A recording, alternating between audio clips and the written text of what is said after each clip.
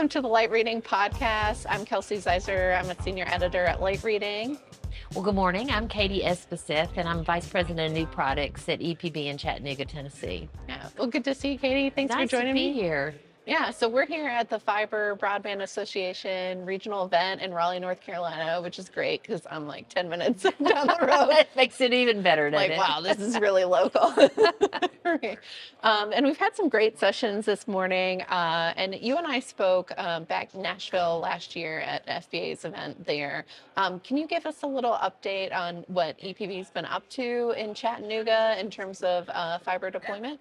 Well, it's great to see you again. Thank you for coming to our regional event. It's exciting to get out around the country, and there's so many hotbeds of opportunities and things going around the country. So back home in Chattanooga, our mission is always about economic development and quality of life. And so we think part of our mission is keeping Chattanooga technologically ahead and keeping us on that forefront. So some things that have happened since we last spoke in Chattanooga, we rolled out 25 gig services in Chattanooga. So we're in the middle of a $70 million upgrade to our network in Chattanooga, and that's about upgrading our backbone and making 25 gig symmetrical services available to anyone that's in our footprint. So our first customer that we've turned up is the Chattanooga Convention Center, and we thought that was appropriate that they would be our first customer because now when you come to see Chattanooga for conventions or just large events there at the convention center, you have the opportunity to enjoy the benefits of that of high bandwidth there. We recently made an announcement in November that we're really excited about. We've launched the first commercially available quantum network in the country, and we have a great partner with Cubatech, and we're inviting companies to come and experiment on the network or to try on the network their quantum equipment, their quantum applications. We feel like quantum computing is like that next frontier. So we're just happy to be able to. We built this quantum network for testing. We have great partners in the community.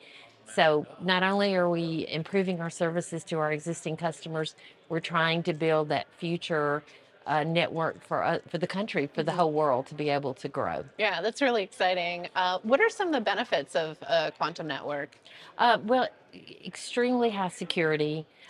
We've been testing some of the security applications for several years with trying to protect circuits to our substations. Unbelievably fast computing.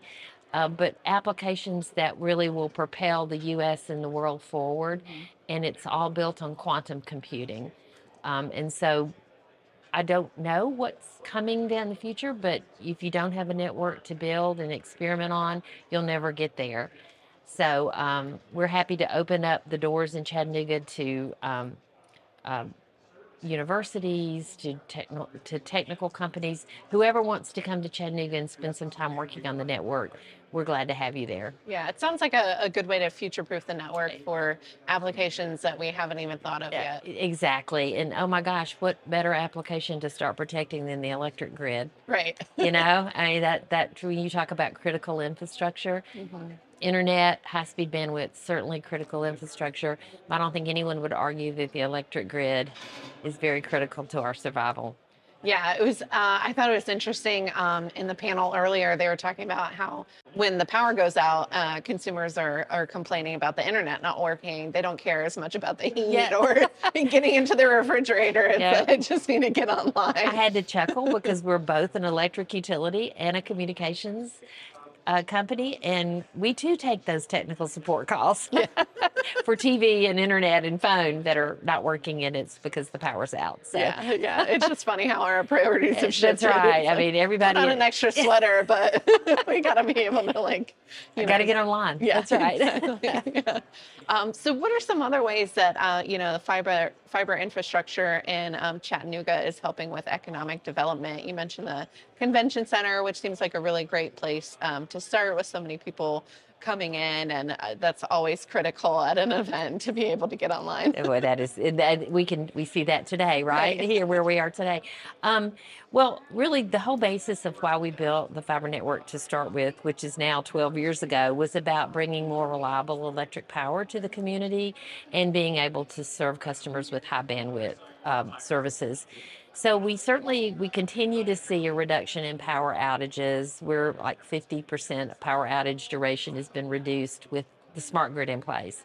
And when you do that, you really are building a great environment for businesses to either start up in Chattanooga, but the entrepreneurial community is now huge in Chattanooga, or for our existing companies to really grow and thrive. It's about reliable electricity and also access to high-speed broadband. And so with the fiber network, you really have both. We try to look back and see the impact on the community, because we're owned by the city of Chattanooga. We operate as an independent board, but really our mission is about serving the community. And so the last study was a couple of years ago, and we worked with Dr. Bento Lobo out of the University of Tennessee in Chattanooga.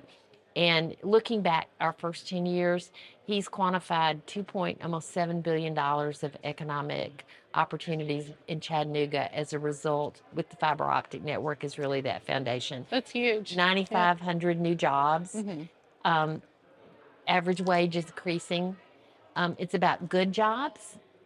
All jobs are good, but there's really the opportunity for our kids to grow up and graduate and either stay in Chattanooga, even if they go away to school. We want them to come back. We want to see the community thrive.